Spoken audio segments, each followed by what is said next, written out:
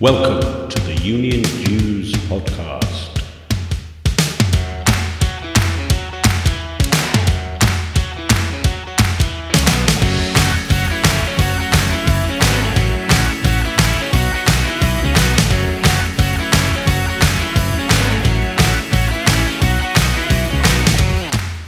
The UK's only all things union show, produced for your downloadable digital delight and appreciation. In this week's episode, Scottish TUC General Secretary Roseanne Foyer on why COVID has caused a fundamental rethink of what organising means, the Better Than Zero campaign to bring collective voice and action to precarious workers, working with the Scottish Government, and the ever-present question of Scottish independence, or not. Hello, and welcome to Union Dues, the UK's only all things union podcast. I'm Simon Sapper, and in this episode, we feature an in-depth conversation with the Scottish TUC General Secretary, Roseanne Foyer. The STUC is entirely independent from and separate to the TUC based in London. It's got 59 affiliates made up of unions and trades councils, representing over 550,000 members. Founded in 1897, its head office is in Glasgow, and Ros took up office in February of this year and is the 13th holder of the post and the first woman appointed to it. We covered a lot of ground in our discussion. How experience of Unite's organising department helped her settle into the STUC General Secretary role, the Better Than Zero campaign to bring collective voice and action to precarious workers, and the importance of social media and the STUC website complementing the overall organising agenda. And that's not to mention some fascinating insights into how COVID has affected not just communications, but also caused a fundamental rethink of what organising means in a period of social distancing and lockdown, working with the Scottish Government and the ever-present question of Scottish independence, or not, as the case may be. There's time for Ros to share her trade union journey from very junior civil servant via chair of the STUC's Youth Committee, co-hosting a session at the centenary STUC Congress with the legendary Mick McGahey, to the hopes for the role she now holds. As you'll hear, the glass is definitely and defiantly half full. Well, that's a taster. Now here she is. Roseanne Foyer, General Secretary of the Scottish TUC. That must still sound a bit weird. But thank you very much for joining us on the Union Dues podcast. Thank you for having me. I'm very pleased to be here.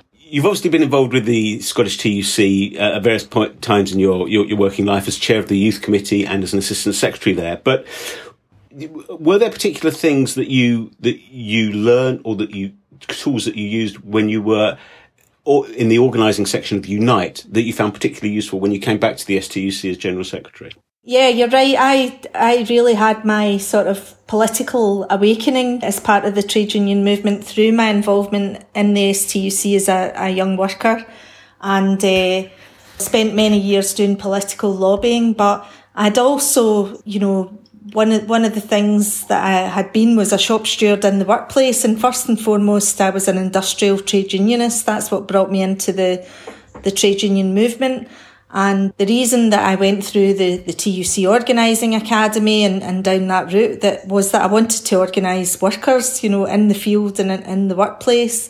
And going back to Unite gave me that grounding. So I started off in the T&G as a national officer. I very quickly moved over into the organising department of the T&G, working alongside Sharon Graham, who at that point under Tony Woodley was building an organising army, I think is the way to put it, inside Unite.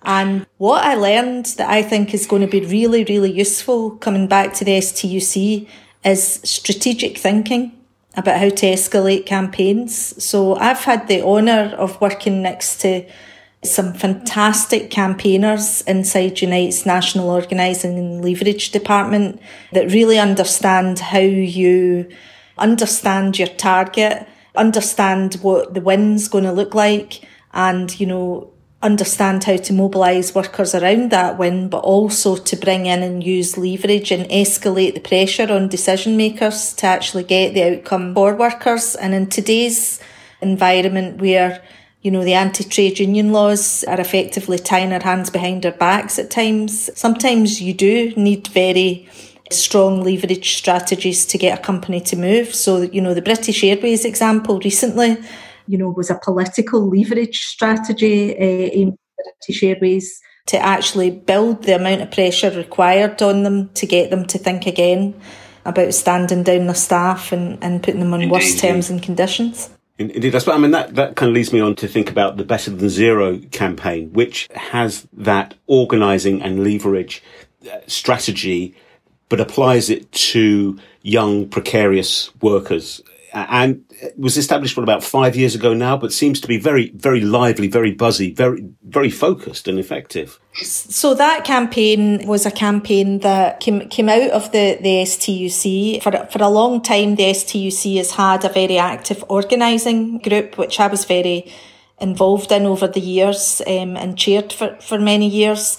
What it did, it brought together some brilliant minds in the Scottish trade union movement from across different trade unions who shared the common goal of organising workers and sharing good practice around organising. One of the things, I really would credit people like Kat Boyd and Dave Moxham really with the inception of Better Than Zero.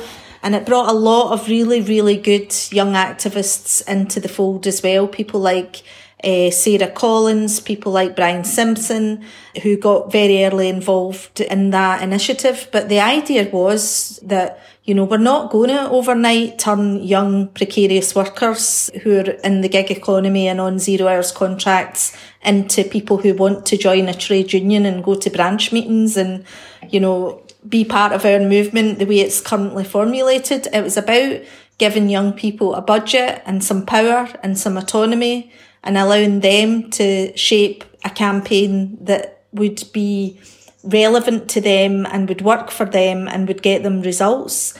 So we see Better Than Zero. It's not in itself directly an organising strategy where we're saying to people, join the union, but what we are doing is we're showing people that when you come together and collectivise and take direct actions, you can get your employer to make a different decision. So a lot of their work was very much, direct action hits and, pieces in the newspaper, that sort of thing, and forcing employers to make a different choice. And it has been very successful, but I think the bigger success of it has been not those different wins, but actually just, at one point, the amount of people that were following Better Than Zero on Twitter and Facebook and that kind of thing was bigger than all the accounts of all the unions in Scotland put together.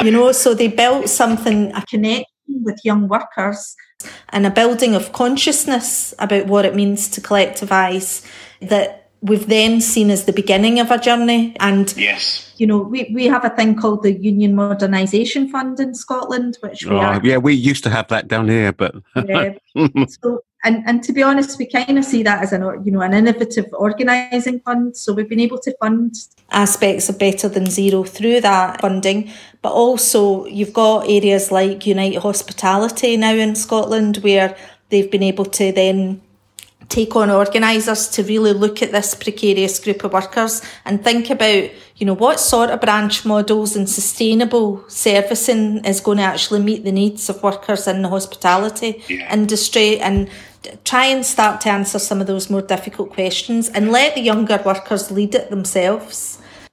Yeah, because there are all sorts of issues in there, aren't there? Because the idea of consciousness raising so that young workers feel that collectively they can achieve something, irrespective of what structure they're in, is really important as a first step.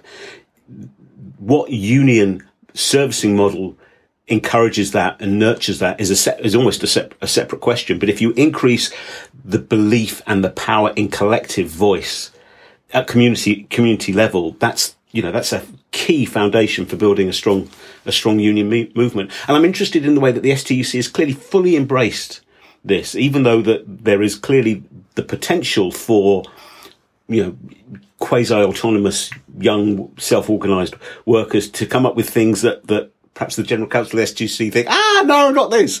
But there's clearly much more that brings people together than people fear could drive them apart.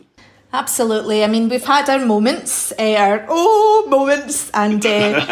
we've had a few, for example, a few libel actions and things like that we've had to deal with. But I think the general feeling on the General Council is that, you can't make an omelette without cracking a few eggs. And, yeah, for sure. We have to allow people to make mistakes along the way. And, it can be messy. We all know organising can be messy.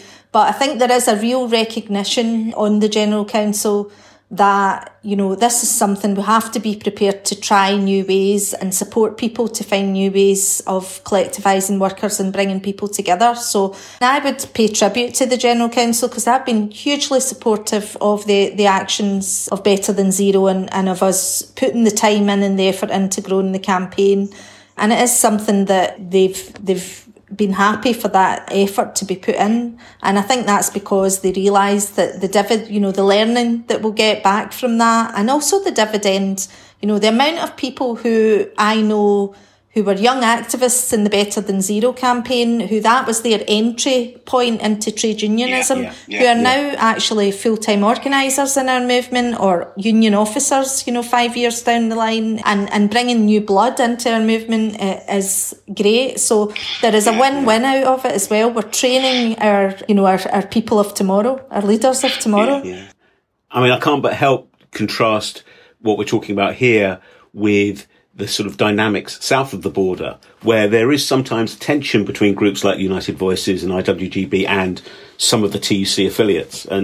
But here that you seem to have been able to bring just about everyone under the same umbrella. And I mean, the way the website looks, for example, on the policy and organising section, where you just have a menu that pops up, with about 15 different campaigning areas. There's clearly so much activity that's going on here. But has there been a conscious effort to try and redevelop the website so it's much more in tune with this organising agenda? Yeah, I mean, I would see us on a journey with the website as well. As you know, the STUC it is an independent organisation from the TUC. Oh, yeah. It is.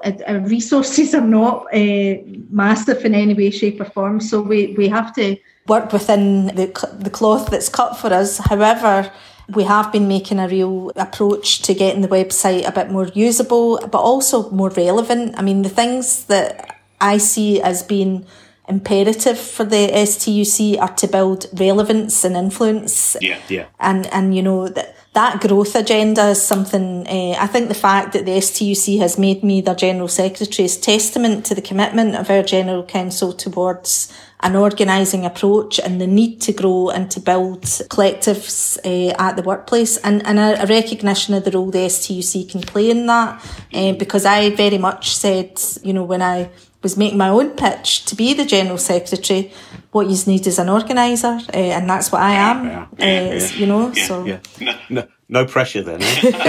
No pressure. Turning away from Better Than Zero and looking at general organising and communications, what do you think the STUC has learnt from the necessity of having to communicate very imaginatively during the pandemic? I mean, I know Scottish organisations are used to using video conferencing, for example, to make sure that people in the more remote parts of the country are able to communicate with each other. But this is quite a stress test, and I just wondered how you've been faring during it. People weren't using it as much as you might think they would have been using digital equipment in Scotland, and there was far too much, people taking 2 days at times to get to one meeting and things like that, which is entirely able to happen in Scotland with some of our more far-flung places. But we had a really interesting discussion yesterday, actually, about the challenges of COVID and some of the sort of existential dangers of COVID, because if people do all end up working from home, what does that mean for organising and for collectivising people in the workplace?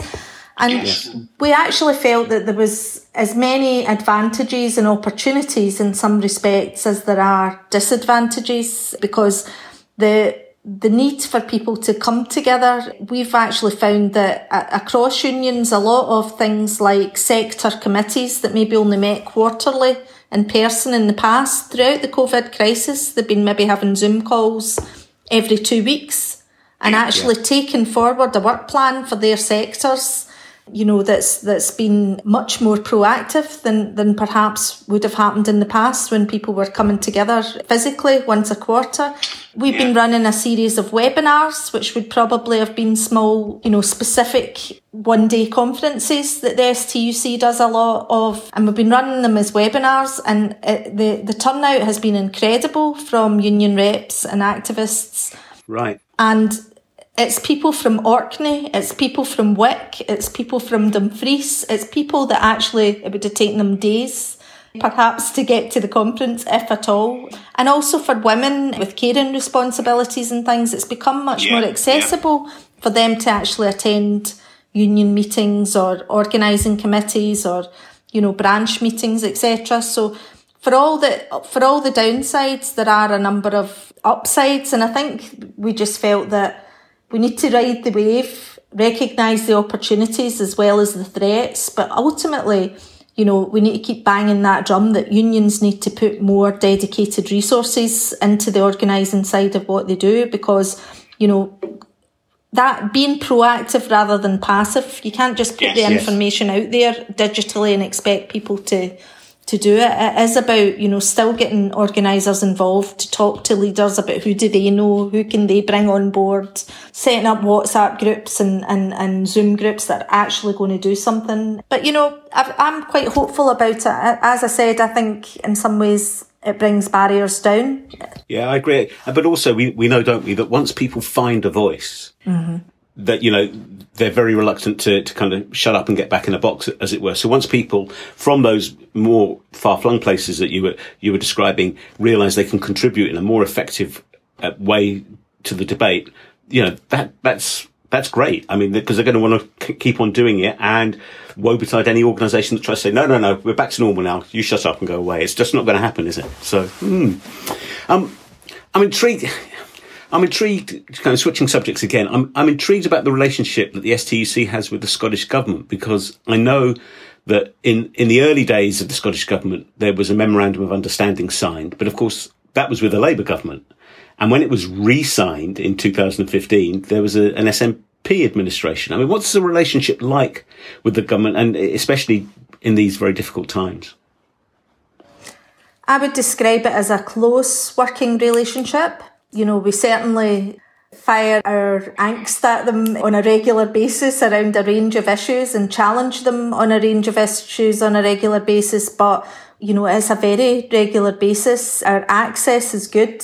We get frustrated with the amount of progress that we're able to make in terms of making a real difference for people on the ground. And I think as long as we keep that balance right, that, access for the point of access alone is no use. We need to have access that makes a difference for our members on the ground. But, I have to say, we have a really good working relationship, a healthy working relationship, because we are very challenging to them, and we will let them know when we're not happy and very publicly do that. But nonetheless, so for example, we've had a weekly COVID meeting with the Minister for Fair Work, and the whole Fair Work agenda is one that's been developed through the Memorandum of Understanding with Government. And, the STUC actually does have a policy. We believe employment law should be devolved, because we have a government in Scotland that is committed to taking forward a Fair Work agenda, and that would, so we have very challenging conversations with them about conditionality of all government funding, about procurement, and making sure there's access and voice, access for unions, voice for workers, no 0-hour contracts, and making sure that, the Scottish living wage is the minimum that employers who are being funded get paid. So these are the sorts of conversations that we regularly are having with government. We're looking to try and develop sector bargaining across the care sector. We've just gained a commitment from government that they will undertake a review to look at moving towards a national care service in Scotland, which has really been an important call of ours. Our biggest issue is that they don't really have the budget to do the things we'd like them to do. So we have a Scottish government that has the will, but perhaps not the means to do what we're doing. And a UK government that has the means, but not the will. So it's a frustrating situation. It is, and some would say the way you resolve that is by Scotland becoming independent. And I just wondered to the extent to which that debate kind of colours everything. I mean, is it all? I'm tempted to say it's an elephant in the room, but that's not quite the right description. But it's an ever-present kind of debate, and sometimes is it the case that sometimes you can't get past that because people will say, as I've just done, well, independence is the only solution, and others will say, no, staying as part of the UK is the only solution, and you don't get anywhere. Yeah, I mean, on the one hand, you're absolutely right, Simon. You've got the Scottish Government at the moment, on the one hand, arguing that, well, of course, we want to do these things, and we could, if we had independence, we would have the means and the autonomy to make the changes we would want to make. And of course, they tell us they would absolutely do everything that we're asking for, wouldn't they?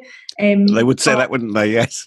Exactly. And then on the other hand, you have the equally legitimate argument that, well, that's all well and good, but independence isn't going to happen by next Wednesday, and people are going to lose their jobs between now and next Wednesday, and we need money now. We need substantial investment, and we need fiscal stimulus at a scale that only the UK government can deliver, and it's the UK government that can get the cheap credit to borrow money to the scale of the sort of rebuilding of a fairer economy that we would be looking for. So you've got the two sides of the argument, I suppose, through the lens of COVID at the moment. And, it is an ever-present debate in Scotland. And I think that there are various views on this among our affiliates and across the trade union movement. In the last independence referendum, we took a neutral position, but argued for what a socially just Scotland should look like. And at the moment, our policy is that, it should be up to the Scottish people to decide when and if there is a second referendum. That is a decision that should rest with Scotland. That's what the Bill of Rights has or should have given us. And the STUC's always had a very proud role in the debate around Home Rule, around devolution, and around what is the right constitutional settlement for Scotland. And I think we will continue to do that, but I think we would want to see as many options being put before the people of Scotland as possible. But as I say, there is a wide divergence of opinion, and we didn't have our Congress this year, so we don't have a particularly settled view yet on that matter. Yeah, I imagine a fluid situation. I'm always interested to know, Ros, about how people began their trade union journeys. Listeners of Union Jews will know that I got involved in unions because my dad was a rep. It was the sort of stuff that was talked about at home a lot. But what or who made you interested in becoming a union rep? And what's most influenced your journey, as it were? Yeah, I was a young civil servant, and I guess, like you, I was aware of unions because of my father. He was a train driver, and I remember him being out on strike when I was a child, and, talking about the union rep at his work and things like that. And when I started in the civil service, though, nobody approached me about joining a union. I think I did ask someone who I was told was the union rep if I could join the union, and I was told that they weren't the right union for me, but nobody pointed me in the direction of what was. That was the days when we had, CPSA, NUCPS, all the different civil service unions for different grades, all in the one workplace type thing. But I had a really bad experience. I actually had an experience where I was sexually harassed by a manager at work when I worked in the VAT office in Glasgow. It wasn't a good experience. I didn't make a formal complaint. I didn't see that there was a union to turn to. I didn't get much support from my line management, and I ended up, I left that job and went to a different government department because I saw that as my escape from what was a horrible situation. And when I got to the new job on the first day in the induction, the rep was sitting there ready to sign us up. And what a difference. If that had happened in your first job, Yeah. So I joined with, gladly, but I very quickly was, I think I was a real pain to that rep because I was always on at them till eventually they said, look, just become a rep and, join the branch and we'll send you on courses about equality. I became a sexual harassment support officer and I just had a real I wanted to make sure nobody else was going to be in the situation I'd been in and feel they couldn't go to anyone for help and not know where to go or what to do. So that's what drove me to get involved, initially. And I was very young. I was only sort of 20, 21. I very quickly became we get outsourced, but we managed to put a campaign together to have an in-house bid in Scotland. So in the whole of Britain, all the office support services got outsourced.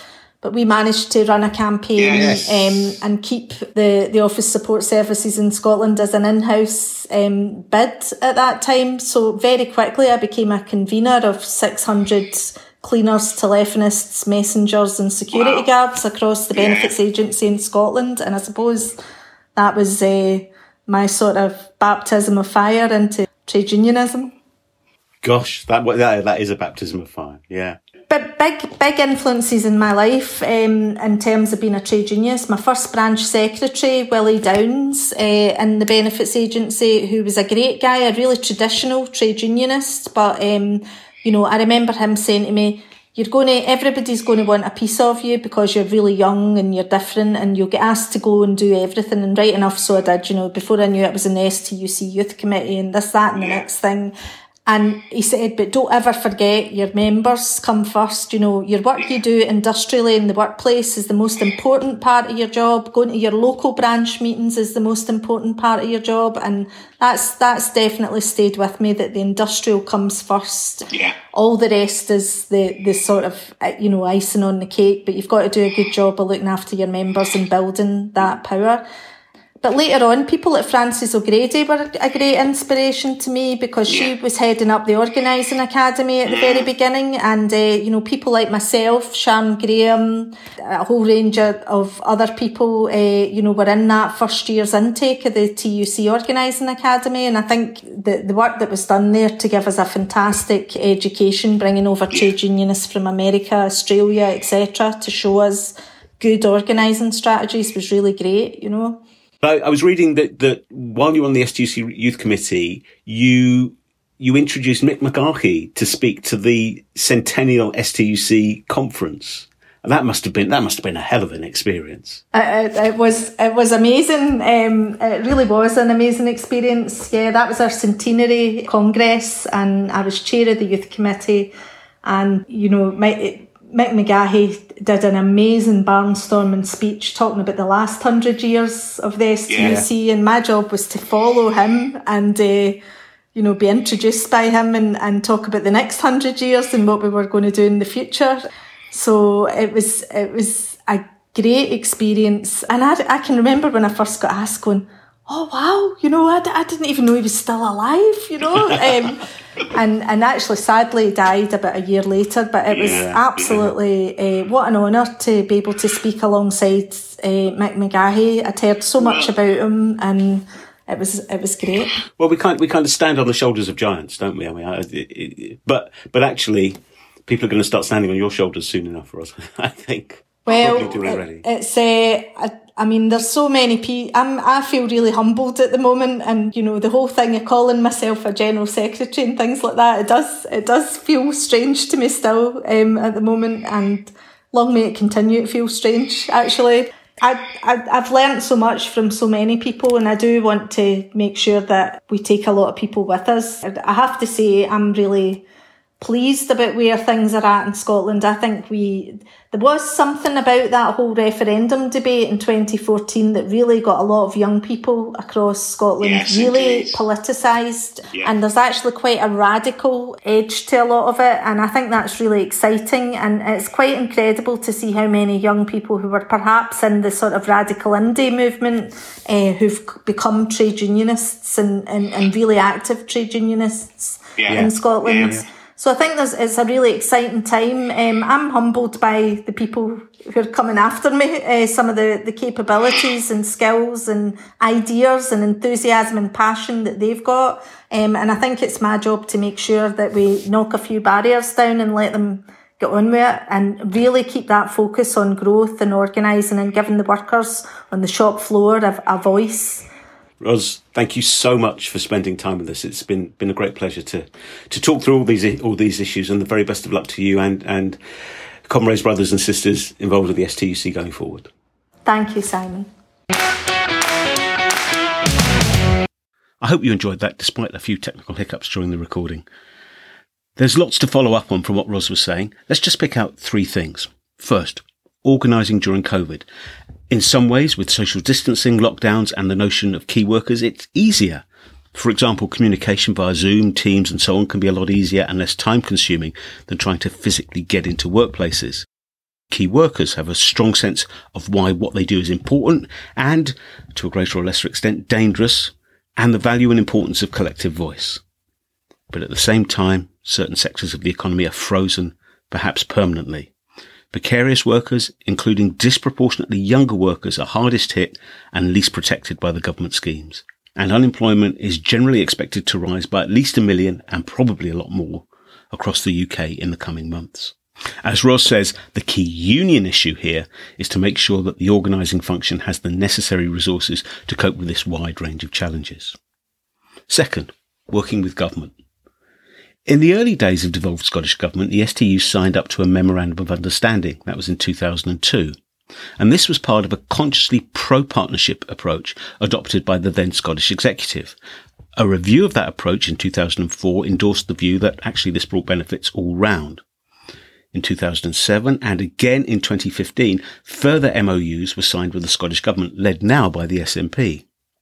The change of party in charge seems to have made no difference to the value of the Memorandum of Understanding as an effective vehicle for an ongoing dialogue on shared priorities for economic development, public service improvement, equality and social justice.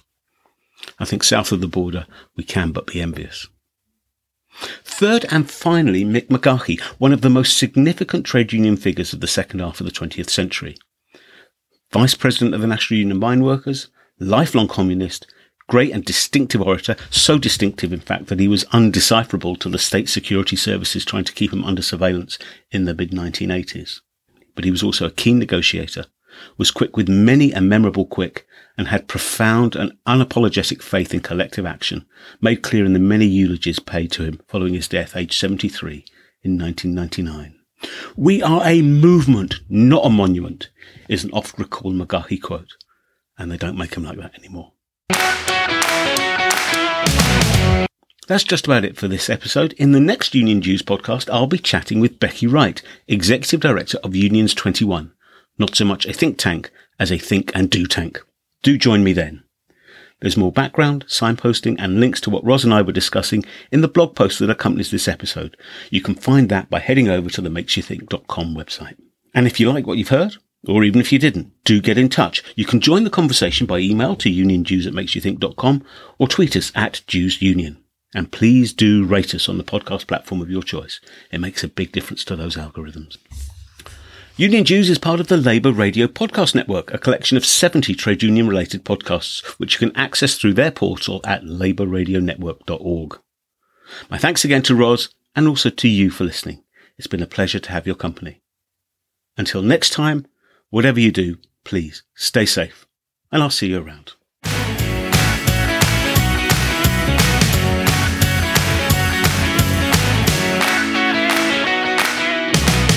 The Union Dues podcast is presented by me, Simon Sapper. It is a Makes You Think production.